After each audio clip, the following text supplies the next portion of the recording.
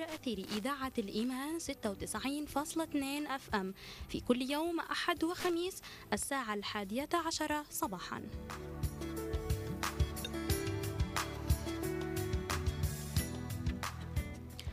في برنامج رمضان الخير نطرق بابا لم يطرق من قبل، فنتناول معكم موضوع مرض السرطان وحاجة المصابين به إلى الدعم النفسي من خلال نقاش شيق مع المختصين.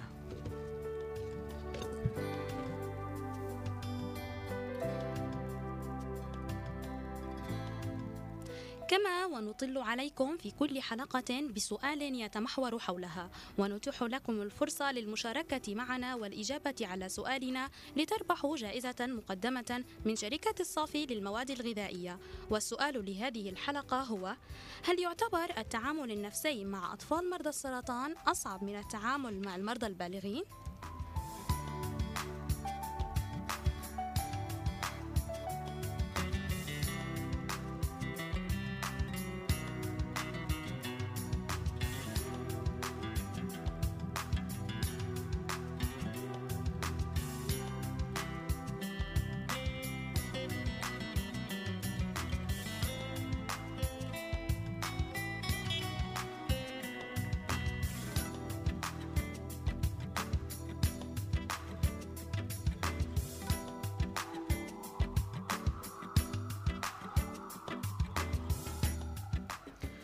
للمشاركة معنا أعزائي المستمعين في هذه الحلقة من برنامج رمضان الخير يمكنكم الاتصال على أرقام هواتف الإذاعة 2822 أو 2830 ونذكركم من جديد بسؤال هذه الحلقة، وهو: هل يعتبر التعامل النفسي مع أطفال مرضى السرطان أصعب من التعامل مع المرضى البالغين؟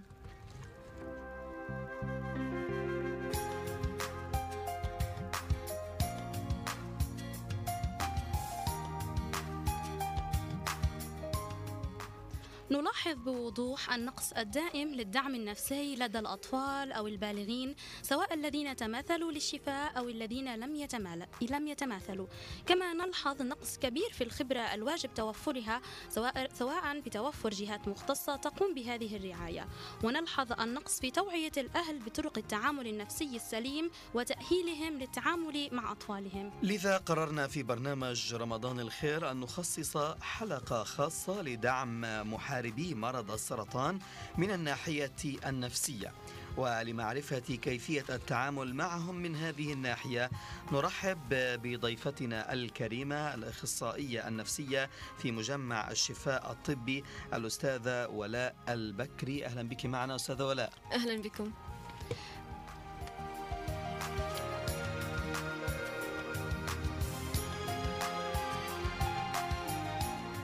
الأخصائية النفسية في مجمع الشفاء الطبي أستاذة ولاء فؤاد البكري، أهلا وسهلا بك. نبدأ الحلقة بالسؤال الأكثر تداولا، ألا وهو: ما هو الهدف العام من الدعم النفسي؟ بداية بسم الله الرحمن الرحيم، والصلاة والسلام على رسول الله، كل عام وأنتم بخير. الهدف العام من الدعم النفسي، جميعنا يعرف أن قطاعنا الحبيب في غزة معرض للانتهاكات وللضغوطات الاقتصادية والاجتماعية، وطبيعة الحال الإنسان في قطاع غزة يتأثر بتلك الضغوطات المتعرض إليها. ومن أهم الأمراض المتعرض إليها الإنسان والتي دارجة كثيرا في مجمع الشفاء الطبي نلاحظها أمراض الكانسر اللي هي أمراض السرطان. أما من ناحية السؤال، أما الهدف العام من الدعم النفسي، في عدة أهداف للدعم النفسي. الهدف الأول العمل على تغيير التفكير من التفكير السلبي إلى التفكير الإيجابي عن طريق برامج دعم CBT. برنامج CBT يدعم الفرد من خلال تغيير التفكير السلبي إلى إيجابي، وهو بيكون مكمل وبيشتغل على المشاعر والسلوك والأفكار والعمل. كمان شغلة أهمية الدعم النفسي إنه هو بيكون دعم وتأهيل للأهالي للمرضى عشان كيف يتعاملوا مع المرضى تبعونهم. وكمان الدعم النفسي مهم إنه تغير الفكرة السوداوية عند المريض لفكرة معاكسة إلها، اللي هي فكرة إيجابية، كيف يتعامل مع الحياة، مع ضغوطات الحياة، مع الأمور اللي حواليه، كيف هو يتلاشى الضغوطات. في عنا جلسات استرخاء، في عنا استرخاء عضلي، في استرخاء بالتأمل، في عنا جلسات بالرسم. ممكن هذه كلها تعبر عن مكنونات المريض النفسي. نعم. ويمكن هو يعبر عن المرض اللي هو حاسس فيه أو الضغط اللي هو حاسس فيه عن طريق هذه الأساليب. أستاذة ولاء، هل هنالك وعي وإدراك في قطاع غزة لأهمية وحاجة الناس للدعم النفسي، أم لا تزال هنالك نظرة نمطية لهذا الموضوع وربما تحرج مجتمعي من الخوض فيه؟ في الحقيقة هذا السؤال كتير مهم، لأنه إحنا في الدعم النفسي بنشوف كيف وجهة نظر الأهالي والمرضى للمرض. في عنا حاجة اسمها الوصمة في الصحة النفسية. يعني أنت مجرد ما صرت مكتئب أو قلق أو عندك ضغوطات نفسية، تحكي له أنا أخصائي نفسي، بيقول إنه لا أنا مش مريض. طب لا، احنا ما بنحكم بس المرضى، احنا كمان بنحكم الناس اللي عندها ضغوطات، الناس اللي عندها قلق، الناس اللي عندها الاكتئاب. هذه كلها ممكن نعالجها من بدايتها عشان نتلاشى مشكلة الأمراض النفسية. أما بالنسبة للأفراد في المجتمع، فإحنا اللي بنشوفه إنه نسبة كبيرة من الأفراد في المجتمع عندها الوصمة في الصحة النفسية، اللي هي بنحكي عنها القلق من الدخول للمستشفيات النفسية، أو إنه يتعرض لأخصائي نفسي. إنه كيف أنا أروح لهذا الأخصائي النفسي؟ يعني يقصد بالوصمة إنه الإنسان يشعر بوصمة عار مثلا؟ وصمة العار. نعم. ايوه بالضبط، هي وصمة العار اللي هي بتتبع هذا المريض. يعني يكون هو راح عند اخصائي، بيصير اللي حواليه ينظروا اليه، يعني شوفوا كيف راح، يعني اكيد هو مجنون، اكيد هو عنده مرض في عقله. لا يا جماعة الخير، احنا مش هيك. المرض النفسي ممكن له اكثر من طريقة، اكثر من علاج. ممكن يكون مش بس علاج في الادوية، ممكن انه يكون علاج في الحكي، علاج في الكلام، علاج في الطرق اللي اسلفنا وحكيناها. يعني أنا بنشتغل إحنا حاليا بمستشفى الشفاء الطبي متطوعين، نعم، لكن إحنا عاملين حاليا بحث شامل وكامل عن الوصمة في الصحة النفسية وتأثيرها، مدى تأثيرها على المريض النفسي وعلى أهل هذا المريض النفسي، وكيف المجتمع بنظر للمريض النفسي. طيب، لو دخلنا في موضوع هذه الحلقة المتعلق بمرض السرطان وأهمية الدعم النفسي للمصابين به، دعينا في البداية أستاذة ولاء البكري نتساءل: كيف تنشأ المشاكل النفسية لدى الأطفال المصابين بمرض السرطان؟ المشاكل النفسية لمرضى الأطفال ممكن تنشأ من عدة محاور. خلينا نتطرق للمحور الأول، اللي هي عن طريق الإصابة المباشرة في المناطق الدماغية. يعني السرطان بيجي بأكثر من مكان، فلما يجي هو في الدماغ بيكون إصابته مباشرة، لما يصيب الإنسان ويكون الشخص طفل بالذات، الأطفال بتأثروا تأثير أكبر من الكبار. حنتطرق لهذا الموضوع. طريقة المحور الثاني اللي هو بعض الأورام بيكون لها مضاعفات نفسية مباشرة، مثل سرطان البنكرياس والاكتئاب. سرطان البنكرياس لما يجي للإنسان بيعمل له اكتئاب، لأنه هو بيبطل عارف كيف يتعامل مع هذا المرض، وبالذات إذا كانوا أهله ما عندهمش دراية كيف يتعاملوا مع المريض. المحور الثالث من مضاعفات الألم، ممكن الشخص إذا كان بتألم كتير، الضغوطات النفسية اللي عنده بتزيد عنده، بتصير البدل ما هي تكون بس جسدي نفسي، اللي احنا بنحكي عنه بعلم النفس جسدنا، اللي هي جسدية نفسية. والمحور الرابع ممكن انها تنشأ من خلال التدهور العام للصحة. يعني المريض كونه إنسان وكيان، الإنسان هو كيان، فكونه هو إنسان لما يجي يتعالج ياخذ الجرعات الكيماوية ويشوف صار عنده تدهور كبير في صحته، طبيعي إنه هذا التدهور ينعكس على الصحة النفسية لهذا المريض. وبنرجع بنحكي انه لو كانوا الاهل موجودين ودعم الاهل والوازع الديني يكون عندهم طريقه كبيره، بيكون المريض اخف من التعرض للامراض النفسيه هذه. المحور اللي ممكن نحكي عنه السادس، اللي هي عن طريق اضطراب الوضع الاجتماعي والاقتصادي. كيف الوضع الاقتصادي؟ يعني احنا بغزه كلنا بنشوف، ما بيخفى علينا الامر انه الوضع الاقتصادي من عند البطاله لقله العمل لربات البيوت اللي ممكن انه ما بيكونوا بيعملوا، الاهالي ما بيشتغلوا، كل هذا ممكن يأثر على المريض انه ما يقدر يجيب الدواء. فهذا المحور مهم كتير، انه ممكن انه كونه ما بيقدر يجيب الدواء كيف بينعكس على المريض سلبيا، انه انا كمان فوق ما اني مريض مش عارف اجيب الدواء تبعي، فهذا كمان بيأثر على المريض وعلى اهله معه. نعم. الأخصائية النفسية الأستاذة ولاء فؤاد البكري، ما هي الآثار النفسية والاجتماعية لمرض السرطان؟ لما بدنا نحكي عن الآثار النفسية الاجتماعية، خلينا نبدأ بالأول عشان الاجتماعية ممكن هي تكون بتأثر على النفسية. نعم. الآثار الاجتماعية ممكن نحكي إنه هو بيكون خايف على مصير العائلة. يعني هي لو كان الحالة متزوج، هو كان رب الأسرة، ممكن إنه هو بكرة انه كيف انا بدي اوفر لاولادي؟ طب انا اذا توفيت مين بده يمسك اولادي؟ مين بده يعين اولادي؟ زوجتي ايش حيصير فيها؟ بيتي ايش حيصير فيه؟ ولو كانت الام كمان عاطفه الامومه بتغلب عليها، بتصير مشتته اكثر بين الزوج والاطفال والاسره والاهل، وكيف هي رح بعد ما تتوفى شو حيصير؟ او حتى اثناء المرض هي كيف حتتعامل مع الاطفال او مع الزوج؟ الاجتماعيه الاثار الاجتماعيه هي اللي بتاثر على النفسيه. يعني هي اللي بتنشئ الآثار النفسية. نعم. يعني على سبيل المثال لو كانت الأسرة فيها مشكلة البطالة، نعم. وفيها كمان مشكلة إنه قلة الوعي في الأسرة، نعم. ممكن يؤثر على النفسية. إنه ممكن يصير في عندهم اكتئاب، ممكن يصير في عندهم قلق، ممكن يصير في عندهم عزلة، بدهمش الناس يشوفوهم، ممكن يصير عندهم بدهمش يحكوا مع حدا، ممكن إنهم يبطلوا لهم قدرة إنهم يطلعوا يشوفوا الحياة، يتمشوا، يشوفوا الناس، يختلطوا بالآخرين. هذه كمان ممكن ندرجها تحت الاجتماعية. طيب أستاذة ولاء البكري، الأخصائية النفسية في مجمع الشفاء الطبي، يعني لو تساءلنا عن أهم وأبرز الاضطرابات النفسية المصاحبة لمرض السرطان. الاضطرابات النفسية ممكن انها تكون اضطرابة التكيف، يعني مثل ما اسلفنا وحكينا انه هو ما بيقدر يتعامل مع البيئة اللي حواليه، ما بيقدر انه بصير ما بده يطلع خارج الأسرة، ما بده يشوف حدا من اللي حواليه، او اما المزاج والكآبة، يعني بتلاقيه مرة عنده حزن شديد، مرة قلق شديد، مرة ما مش قادر انت تحكي معاه عشان تاخذ منه حكي، او انك تخفف عنه الضغوطات اللي هو بيشوفها. اضطراب الهذيان، انه ممكن يصير عنده هذيان اللي هو الجسم بيكون هزيل كمان. اضطرابات القلق والخرف، إساءة الاستعمال الأدوية. وهذه النقطة كتير مهمة، لأنه الأدوية اللي بياخدها الإنسان على جسمه طبيعي أنها تأثر على الدماغ وعلى الأعصاب وعلى كل شيء من الجسم. فلما هو بياخد الأدوية وبيستعملها والمؤثرات العصبية والإدمان بيستعملها بإساءة، بتأثر عليه. نعم. طيب أذكر أعزائي المستمعين بسؤال هذه الحلقة لمشاركتنا بالاتصال على أرقام هواتف الإذاعة 28222422 أو 28307111. السؤال كان يقول: هل يعتبر التعامل النفسي مع أطفال مرضى السرطان أصعب من التعامل بالنسبة للمرضى البالغين؟ للمشاركة معنا يمكنكم الاتصال على 28222422 أو 28307111. أي نعم. أستاذة ولاء، ما هي العوامل التي تزيد من إمكانية الاضطراب النفسي؟ عندنا عدة عوامل ممكن إنها تزيد الاضطراب النفسي. العامل الأول هو العامل الاجتماعي. العامل الاجتماعي يكون الأسرة هي اللبنة الأساسية في المجتمع.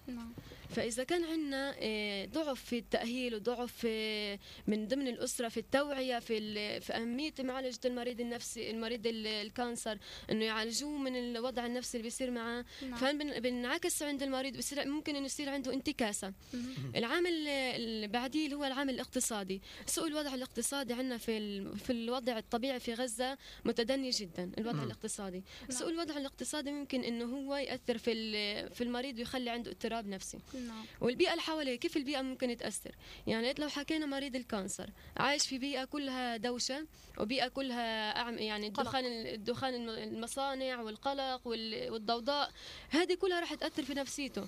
أما لو كان عايش في بيئة هدوء واطمئنان، وفي عندهم تأهيل من قبل الأسرة، في عندهم رعاية من قبل الوالدين، في عندهم آلية تعامل مع المريض، أكيد راح يتلاشى إنه يكون في نقطة الاضطراب النفسي. طيب أستاذنك أستاذة ولاء، معنا أول مشاركة في هذه الحلقة. السلام عليكم. السلام عليكم. عليكم السلام ورحمة الله وبركاته. الله يعافيك. مين معنا؟ معك فاطمة قنديل. فاطمة؟ فاتنة قنديل. أهلا وسهلا فيك يا فاتنة. أهلا بك. فاتنة، سؤال هذه الحلقة يقول: هل يعتبر التعامل النفسي مع أطفال مرضى السرطان أصعب من التعامل مع المرضى البالغين؟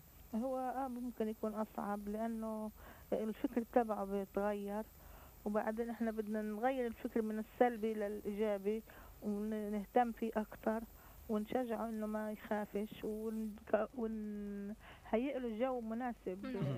إذا أنت شايفة أنه التعامل مع الطفل أصعب من البالغ؟ أصعب. طيب أنا بشكرك على اتصالك يا فاتنة، وتابعينا حتى نهاية هذه الحلقة لمعرفة إجابة السؤال، وأيضا لمعرفة إذا ما كنت من المحظوظين معنا في الفوز في نهاية هذه الحلقة. أعود من جديد إلى ضيفتنا الكريمة الأستاذة ولاء البكري، الأخصائية النفسية في مستشفى الشفاء الطبي. يعني دعيني أسألك هو سؤال الحلقة، عشان يمكن أنا حاسس أنه عدد المتصلين حتى الآن قليل لأنه مش عارفين الإجابة. هل يعتبر التعامل النفسي مع أطفال مرضى السرطان أصعب من التعامل مع البالغين المصابين بهذا المرض؟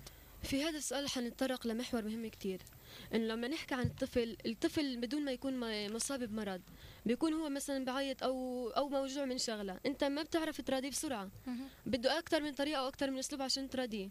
أما لما يجي لواحد كبير وبيكون مثلا هو مريض، يعني عيان مرض عادي، لما تيجي تقول له هذا محلول وهذا بدنا نحط لك اياه، بتقبل الموضوع. في بيكون في وعي وادراك وفهم. صحيح، بيكون في عنده وعي وادراك. لهيك ما احنا رح نحكي انه العلاج للطفل اصعب من العلاج للكبير، من ناحيه انه الكبير بيكون متفهم لطبيعه المرض، اما الطفل بيكون لسه هو مش متفهم او مدرك للمرض. لكن من الناحيه النفسيه ممكن ياثر على الكبير اكثر من الصغير، لانه الكبير بيكون عنده النظره انه هو كيف المجتمع رح ينظر اليه، كيف العمل، كيف الأسرة، كيف البيئة اللي حواليا، شو أنا رح أعمل، شو أنا رح أسوي. نعم. فحتكون مسؤوليات على الكبير أكثر من الصغير. نعم. أستاذة ولاء، هنالك تحديات يواجهها مريض السرطان، ما هي هذه التحديات التي يضطر مريض السرطان مواجهتها والتعامل معها؟ التحديات اللي بتواجه المريض اللي هي ممكن أنها تكون العمل أو الأسرة. نعم. أو المجتمع. نعم. كيف العمل؟ إنه هو مثلا بيحكي بكرة أنا، يعني هو صار مريض. نعم. طب هو مش قادر يروح على العمل، بياخد جرعات وبياخد أدوية، بياخد كتير شغلات، فهو لما يبطل من العمل حيكون عنده القلق الشديد لحياته ولحياة أسرته. نعم. أما بالنسبة للأسرة إنه هو كيف حيكون بده يواجه هذه المشكلة، ممكن لو كانت الأسرة متفهمة للمريض، متعاونة مع المريض، ممكن تحمل عنه حمل كبير. نعم. يبطل هو قلقان. أما في المجتمع، نظرة المجتمع على المريض. نعم. المجتمع بنظر دائما للمريض الكانسر انه هو خلص هذا المريض رح يعطيه الوصمه انه خلص مريض حيعدي ايام ويتوفى. لا يا جماعه الخير، مش هيك. في عندنا مرضى عملوا قصص نجاح كبيره. هو كان مريض نفسي، كان مريض بالكانسر، اشتغلوا معه بالدعم النفسي. نعم. تجاوز مرحلة مرض الكانسر. صحيح هو صار ياخذ الأدوية تاعت المرض، لكن ما زال لليوم بيشتغل، وما زال مع أسرته بيعيش حياة طبيعية، مع المجتمع بالحياة الطبيعية، مع الآخرين بالحياة الطبيعية. ليش؟ لأنه هو عرف كيف يواجه المرض، عرف كيف هو يوصل لمرحلة يشبك بين إنه المرض هذا زي ما إحنا بنمرض من الإنفلونزا، زي ما إحنا بنمرض من أي مرض، بناخذ له الأدوية. نعم. والأدوية بتعمل مفعولها وإن شاء الله بتعافى. المريض مريض الكانسر، لو هو اتعامل مع نفسه انه انا عندي اراده، عندي قوه، عندي عزيمه، انا راح اواجه هذا المرض بكل قوته بكل عزيمته. يتذكر قصه سيدنا ايوب. نعم. مين اكبر من قصه سيدنا ايوب؟ قصص الصبر. نعم. قصص الصبر. صحيح. وشوف كيف انه ربنا شفاه وعافاه، فيش شيء كبير على ربنا. ونعم بالله. طيب احنا قبل ما نسألك عن أهمية دور الأهل وأهمية دور المجتمع تجاه مرضى السرطان، يعني حابين ناخذ نبذة مختصرة ومبسطة عن الدور اللي انتم بتعملوه. انتم ايش بتعملوا بالضبط لمريض السرطان؟ يعني الآن لما يكون في عندكم حالات مرضى سرطان، سواء في مجمع الشفاء الطبي أو في أي مكان، انتم كيف بتتعاملوا معهم؟ خلينا نحكي في البداية على الكبار وبعد هيك على الأطفال. بالنسبة لتعاملنا من ناحية الدعم النفسي لمرضى السرطان، أول حاجة إحنا بنقعد معهم جلسات، مش جلسة واحدة. جلسة بتتراوح من ساعة لساعة إلا ربع. بتكون الجلسة الأولى تعريفية، إنه نتعرف على المريض ويتعرف علينا، نعرف مشكلته. بعد هيك بتكون الجلسة اللي بعديها بنشتغل معاه على المشاعر، على الأفكار، إنه إحنا عندنا مجموعة أشياء بتأثر على بعض. الفكرة بتأثر على الأحاسيس بتأثر على المشاعر بتأثر على الفعل. فإحنا لما نتعامل معه بوحدة من المحاور، يعني نيجي من الأفكار نتعامل معه إنه إحنا بنغير أفكاره من السلبية للإيجابية عن طريق برنامج الCBT CBT. بعدين نتعامل معه عن طريق المشاعر المكنونة جواته، بنعمله تفريغ نفسي لهذه المشاعر. بعدين احنا بنعزز عنده النقاط الإيجابية، يعني احنا بنعرف منه مثلا ايش هو موهبته، ممكن احنا نعمل على هذه الموهبه ونركز عليها، نفرجيه انه هو لسه هدفه بالحياه ما زال مستمر، انت لسه لك وجودك. يعني هذه موهبتك، مثلا نحكي موهبه الرسم، بنخليه يرسم، بناخذ رسمته بنعرضها على ناس يعني لهم في المجال، بيجوا هم بيعزوا عنده هذه النقطه، بصير يحكي انه انا لسه هي لي هدف في الحياه، في لي مكانتي. بعدين بنشتغل على الاحاسيس عنده وبنشتغل على الافعال. احنا لو اشتغلنا على الافكار والاحاسيس والمشاعر هان بيجي عندنا الفعل، كيف انه هو كيف يتلاشى هذا المشكله اللي فيه. بعد ما نخلص من المشاعر والاحاسيس، ممكن انه نخليه في برنامج تاهيل نفسي، اللي هو كيف التاهيل النفسي، ممكن انه يكون فردي او جماعي. الفردي عندنا بيكون من 5 ل 20 جلسه كل اسبوع او اسبوعين، من نص ساعه الى ساعه. اما بالنسبه للجماعي بيكون عندنا من ساعتين لاقل من ساعتين، بيكونوا من 5 ل 7 اشخاص. ليش احنا بنحطهم بالجماعي مرات بيكون افضل؟ لانه هم بيكونوا مع بعض، بتحاوروا مع بعض، بيشوفوا ايش انت عندك، انت ايش سويت، انت ايش عملت، فبيشوف انه في غيره بيبدع، في غيره انه ممكن يعني بيعطيه نظره تفاؤليه وايجابيه في الحياه، يقوى بيصير عنده قوه واراده انه ممكن هو يتلاشى زي ما غيره متلاشي هذه الشغله فيه. نعم. اما بالنسبه للاطفال، انه احنا ممكن الاطفال نعمل لهم اكثر من شغله في العلاج باللعب. اول حاجه بنبداها يعني طبيعيا نبداها انه هي بالبدايه التعارف، بعدين نبدا في جلسه انه العلاج باللعب. بعدين في جلسات بنعملها ممكن CBI اللي هي عباره عن محكات رئيسيه في حياه الاطفال. مثلا بنعطيهم عن محور معين، بنعبر لهم اياه عن طريق الرسم، هم بيفرغوا فيه عن ايش مشكلتهم، ايش اكبر مشكله بتواجههم، كيف ممكن نتلاشاها. ممكن انه نجيب الاهل، لانه الاطفال محتاجين كثير الاهل، نحكي مع الأهل، نعمل لهم جلسات توعية، كيف تتعامل مع ابنك، إيش الغذاء اللي لازم ياخذه الطفل، كيف ممكن إنه إحنا نهتم فيه نرعاه، ومن هذه الطرق. طيب يعني إحنا تحدثنا عن دور الأهل. الآن معنا اتصال جديد. السلام عليكم. وعليكم السلام. مين معنا؟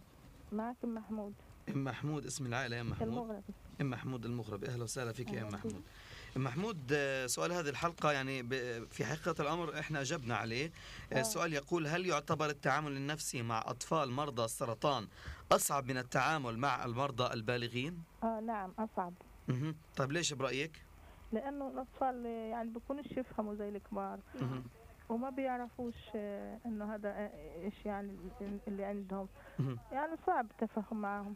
ألف شكر إليك. خليك معنا حتى نهاية هذه الحلقة. ونستقبل اتصال الجديد. السلام عليكم. وعليكم السلام ورحمة الله. يعطيكم العافية. الله يعافيك يا رب. مين معنا بالله؟ معك أحمد الحديدي. أهلا وسهلا يا أحمد. حابب تجاوب سؤال الحلقة؟ صحيح.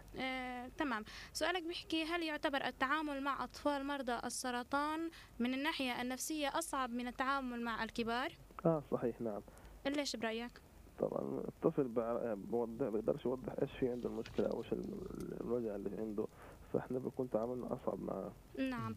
هل هناك اي سؤال للأخصائية؟ نشكرك، يعني طبعا حكيت معلومات وافية وكافية. نشكرك على اتصالك. شكرا لكم. شكرا لك على اتصالك أخ أحمد الحديدي. نعود من جديد إلى ضيفتنا الكريمة الأستاذة ولاء البكري. يعني ربما في تعقيب لك أستاذة ولاء، تفضلي. بس أنا حابة أني أوجه شغلة للمستمعين، إنه كيف هو CBT، كيف بنعالج فيه المرضى. CBT على سبيل المثال، أنا كنت رايحة على السوق وأنا ماشية شفت شخص بعزه كتير، هو ماشي تجاهلني. في طبيعة الحال أنا رح إيش أحكي في ذاتي؟ رح يكون شغلتين. الشغلة السلبية رح أحكي المشاعر الأفكار رح تكون عندي هو تجاهلني لأنه ما بيحبني. الأحاسيس حتكون عندي هو مكتئب وحزين، أنا رح أصير يعني مكتئبة وحزينة إنه ليش هو تجاهلني. المشاعر إن أنا رح أصير قلقانة، طب هو أنا إيش عملت له إياه عشان هو يتجاهلني بهذه الطريقة. الفعل أنا رح أروح للبيت وأضلني لحالي وأضلني أفكر كيف هو تجاهلني أو ليش تجاهلني. لكن لو نحكي عن الناحية الإيجابية في تفكيرنا وشوفنا نفس المثال، إنه أنا رايحة على السوق شفت هذا الشخص نفسه وكان هذا الشخص نفسه تجاهلني، أنا في الأفكار الإيجابية شو راح أحكي أكيد هو عنده مشاكل، الله يعينه عليها، الله يساعده، أو يمكن ما شافني أصلا أو هو ما لاحظنيش. صحيح أو هو ما شافني، هذا التفكير الإيجابي. الأحاسيس راح أحكي إنه أنا يعني هو يعني الآن ممكن عنده إشي تاني، أو عنده موضوع مهم أكبر، أو شيء شغله عن إنه يشوفني. المشاعر عندي راح أكون مرتاحة جدا، لأني راح أعذره، والواحد بياخذ لأخيه 40 عذرا، راح أعذره وأحكي أكيد هو مش شايفني أصلا من كتر المشاكل اللي حواليه. نحكي الله يعينه. الفعل راح أتصل فيه وأطمن عليه. هيك السي بي تي ممكن إنه نحكي عن الأفكار السلبية كيف بتأثر علينا، كيف بتأثر الأفكار الإيجابية. ذكرتي أستاذة ولاء في بداية الحلقة بأن المجتمع يضع وصمة على المريض ويتجاهله من أمور نفسية وغيرها. كيف يمكن توعية المجتمع للتعامل من الناحية النفسية مع مريض السرطان؟ لما بدنا نحكي عن المجتمع بدنا نحكي أول شيء عن الأسرة. الأسرة اللي هي فيها المريض السرطان. لو الأسرة ذاتها عرفت هي تتعامل مع المريض، وعرفت أنه مريض السرطان هو مريض زي أي مريض، من الأسرة تنبع البذرة ويصير عندنا في المجتمع وعي أكبر. لكن الطرق والآليات اللي ممكن نتعامل فيها اللي هي عمل جلسات توعية وإرشاد، اللي هي الناس على الفيس يعني ما شاء الله كتير على وسائل التواصل الاجتماعي، ممكن إنه نكتب عن مريض السرطان هو كان إنسان عادي يا جماعة الخير، بعدين صار هو مريض، إنه هو ممكن يتلاشى مرضه إذا إحنا دعمنا، إذا إحنا سندنا. ليش ننظر له هذه النظرة السوداوية إنه هو مريض خلص الله يسال؟ يعني هو لا، ممكن احنا نسانده نساعده، نكون احنا يد الحانية لإله، احنا اللي نسأل عليه ونطبطب عليه، واحنا اللي نغير هذه النظرة. كمان في شغلة انه احنا ممكن نغير هذه النظرة من خلال الجلسات. يعني احنا ما نكون في السيارة بيحكي السائق السيارة على سبيل المثال بيحكي فلان والله مريض كانسر الله يساعده، اللي جنبه بيحكي له يعني رح يموت. طب ليش نحكي هيك؟ ليش ما نحكي لا يعني ممكن في له علاج، في له ادويه. صحيح. لقدام بتحسن الوعي، نشتغل على الوعي، على الفكر عند الانسان، ان نوعي الانسان بطريقه ايجابيه انه ممكن انت تتحسن، ممكن انت تصير بكره افضل من هيك. يعني على سبيل المثال مصداقا لكلامك استاذه ولاء، في حلقه من الحلقات كان معنا الدكتور عوض الهلول، نائب رئيس قسم الأورام في مستشفى الرنتيسي، وأكد لنا أنه مثلا سرطان الدم اللوكيميا أحد أكثر أنواع السرطان انتشارا، نسبة الشفاء منه حاليا أكثر من 80%. يعني لم يعد السرطان ذلك البعبع الذي لا شفاء منه. طيب أستاذة ولاء البكري الأخصائية النفسية في مجمع الشفاء الطبي، عدد مرضى السرطان يتزايد بشكل كبير عام بعد عام نظرا لمختلف الظروف اللي حضرتك تفضلت فيها في بداية هذه الحلقة. نعم. بكل تأكيد يعني هذا يزيد من التحديات والعقبات التي تواجهونها. ما أبرز الصعوبات التي تواجهوها في عملكم في الدعم النفسي، تقديم الدعم النفسي لهؤلاء المرضى في ظل زيادة العدد سواء من الأطفال أو من الكبار؟ نعم.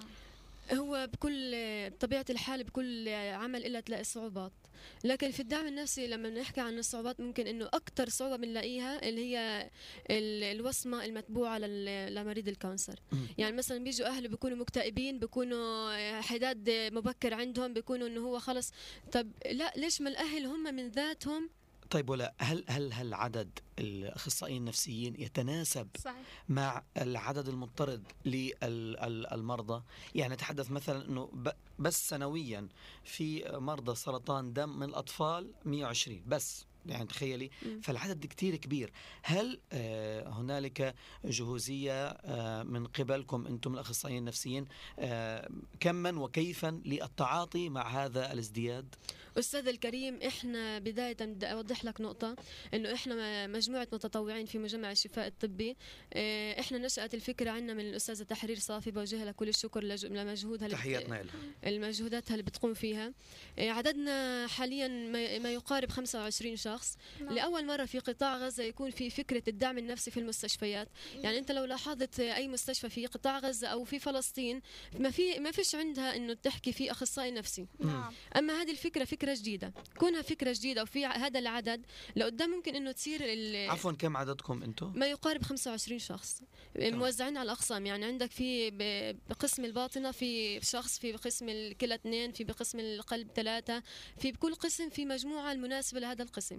مناسب. أما بدنا نحكي عن العدد، فهو مناسب، إنه العدد أكيد مش حيكون بالطريقة المناسبة جدا، لأنه إحنا لسه كنا الفكرة وليدة. الفكرة نعم. وليدة اللحظة، صحيح، إنه هي لسه ما صارتش في المستشفيات السابقة، وأول مرة تصير في المستشفى، فطبيعي إنه هي حتكون العدد مش كافي لكل المرضى. لكن إحنا بنقدم كل جهودنا نستطيع إنه نعطيها للمريض أو للمستشفى نفسه. يعني إحنا بنقدم الدعم لمين؟ بنقدم الدعم للمرضى وللطاقم الطبي. يعني بنشتغل على التنين، مش على شخص، على جهة واحدة أو جهة معينة. نعم. هل وجدتم لهذه اللحظة نتائج إيجابية جراء أعمالكم؟ الحمد لله رب العالمين. يعني اي شخص في الفريق باستطاعتك انك تحكي له انت ايش عملت، حيعطيك نبذه كبيره من قصص النجاح اللي صارت عنا. نعم. على سبيل المثال كان في حالة انتحار جاية على المستشفى، اتعاملنا معها، حولناها للدعم النفسي، بعدين عملنا لها جلسات فردية، في جلسات علاج فردية، والحمد لله رب العالمين هي كانت عندها أفكار كتير سوداوية. قدرنا أن نغير هذه الأفكار من الأفكار السلبية للأفكار الإيجابية، ونحللها بعض النقاط والمشاكل عندها. إحنا حيكون عندنا افتتاح إن شاء الله بعد العيد، حنعرض فيه إنجازاتنا، حنعرض فيه البحوث العلمية اللي قمنا فيها، وإن شاء الله بتكون كافية لإيضاح الإنجازات تبعتنا. إن شاء الله. الله يعطيكم العافية يا رب. لحظات أعزائي المستمعين ونجري السحب على الفائزين معنا في هذه الحلقة. في كل حلقة هنالك فائزين اثنين. لحظات ومن ثم نواصل تقديم هذه الحلقة.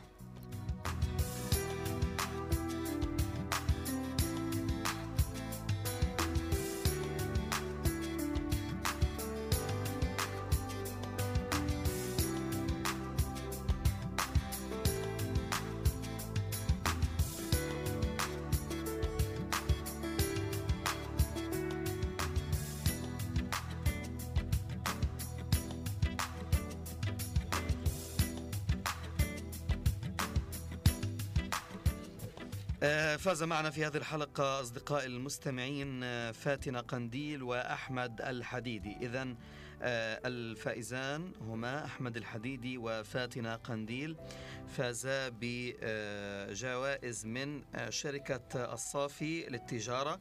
يمكنهم استلام جوائزهم إما اليوم الخميس أو الخميس القادم، تسليم الجوائز فقط كل يوم خميس. نعود يعني في ختام هذه الحلقة مسك الختام مع ضيفتنا الكريمة الأستاذة ولاء البكري، الأخصائية النفسية في مجمع الشفاء الطبي. يعني كلمة أخيرة لك في ختام هذه الحلقة. في الحقيقة يعني الحديث لا يمل منه معك، ولكن وصلنا إلى نهاية هذه الحلقة. هل من كلمة أخيرة تحبي توجيهها؟